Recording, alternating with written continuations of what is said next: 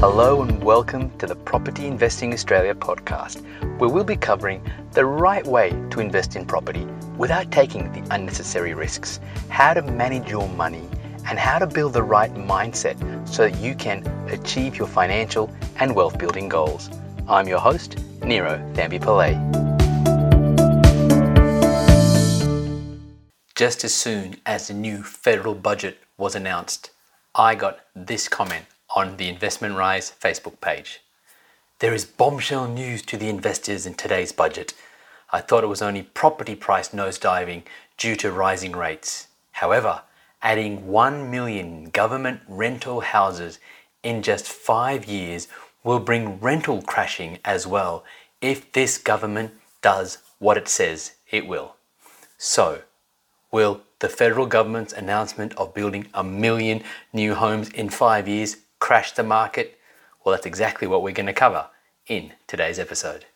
Hi, it's Niro here from Investment Rise, and I want to start by looking at a small snippet of the Federal Treasurer's budget speech where he announced this aspirational target to deliver 1 million new homes.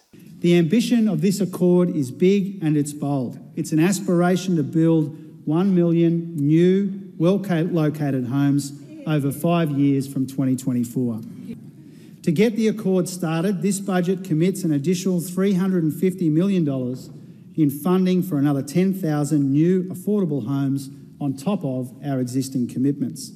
This will be delivered through an ongoing funding stream to help cover the gap between market rents and subsidised rents, making more projects commercially viable.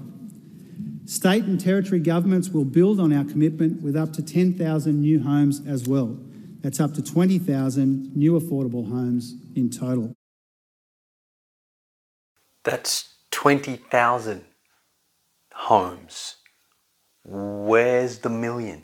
So how do we get from 20,000 homes to 1 million? I mean, that's just a small gap of 980,000 houses, homes, right?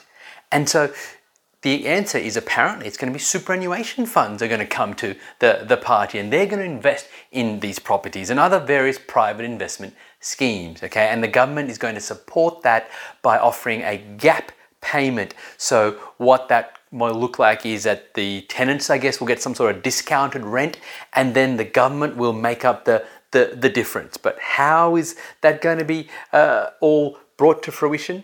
We don't know.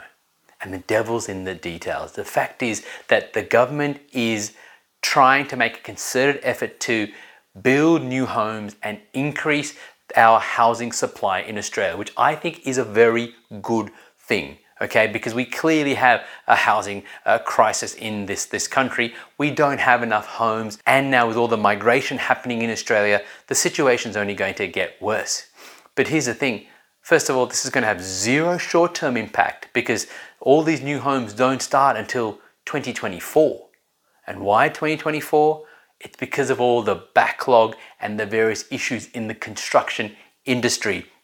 The industry is just not in a position to take on so many new homes right away, okay? But the other thing is, where are these homes going to be? Well, no one really knows. Now, apparently they're going to be close to where people work, but what you need to understand is that there's only so much land, right? They can't go and build these new homes in landlocked areas. They can only build these new homes in areas where there's lots of land available. And that is something that you need to understand as a property investor, is that, first of all, I think it's highly, highly unlikely that the government is going to hit this $1 million target in 5 years, okay? But even if they do, a lot of these new homes are going to be in areas where there's land available. And so as a property investor, what does that mean? It means that if you're going to be buying in areas where there's lots of land available, you need to be careful because the supply risk is now quite high. And what I mean by that is there is a strong chance that in these areas, and especially if one of them is selected for this new government scheme and they're going to have lots of homes built there, you're going to have an increase in supply. And what's that going to do for you? It's going to compromise your capital growth.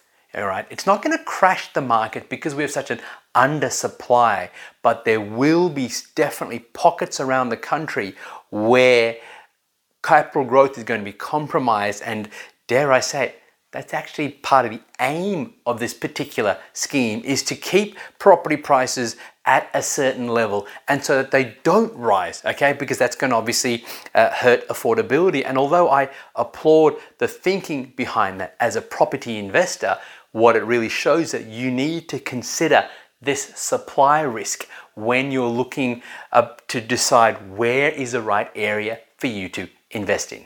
So is 1 million new homes in 5 years a lot? Well, consider this.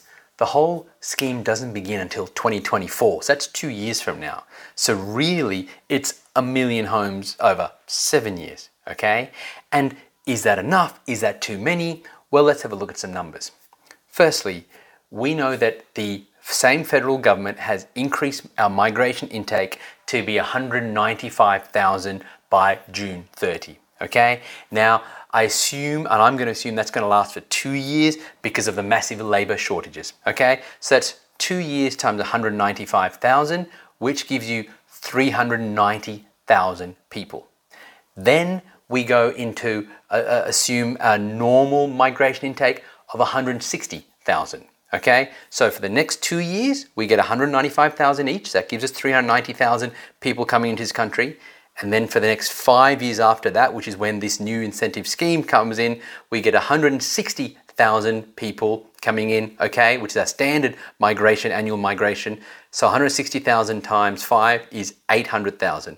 So we have 800,000 plus 390,000. That's 1,190,000 people coming into this country by the time the aspirational target of 1 million new homes is reached. Now, of course, you don't need 1,190,000 new homes to house 1,190,000 people from overseas, okay? But considering that on average, Australia has 2.5 people per house, okay?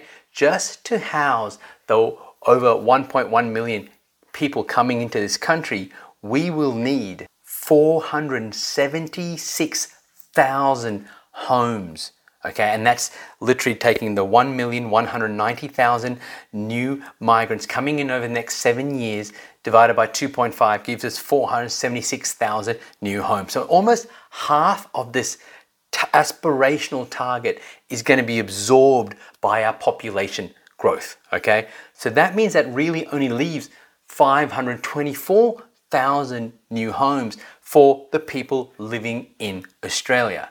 Now the question then is that enough? Is that too much? What does the data show us? Australia needs to triple its small stock of social housing over the next 20 years to cover both the existing backlog and newly emerging need.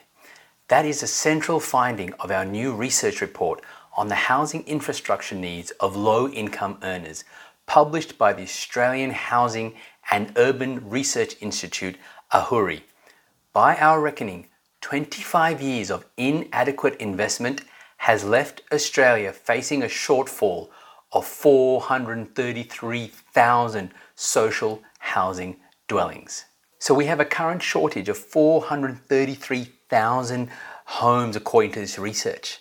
The federal government has an aspirational target of building 1 million new homes, okay? And yet we saw that nearly half, so 476,000 of those homes will be used to cater for a growing population, which means that if the government is to hit its target, I still think that's a big if, okay, for a whole raft of reasons, it's just going to meet the existing need.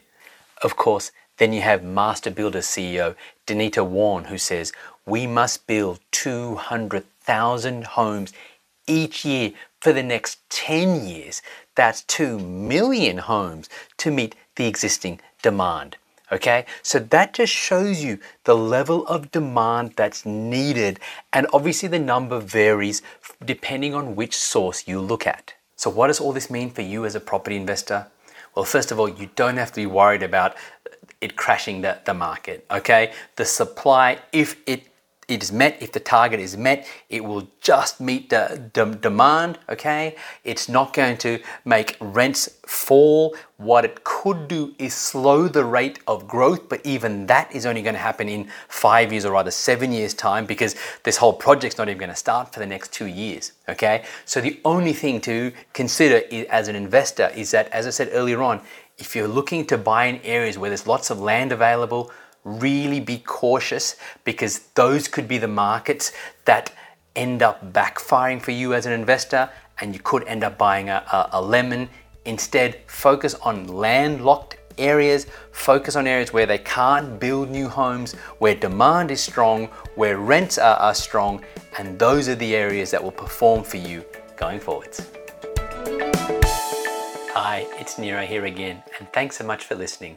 If you like what you heard and you're looking for a full blueprint on how to invest in property to gain a passive income, then go to Nero Book, that's Niro Book, BOOK. Go to nerobook.com.au to get a free copy of my book, Wake Up Wealthier, How to Build a Property Portfolio that pays you an income each and every month.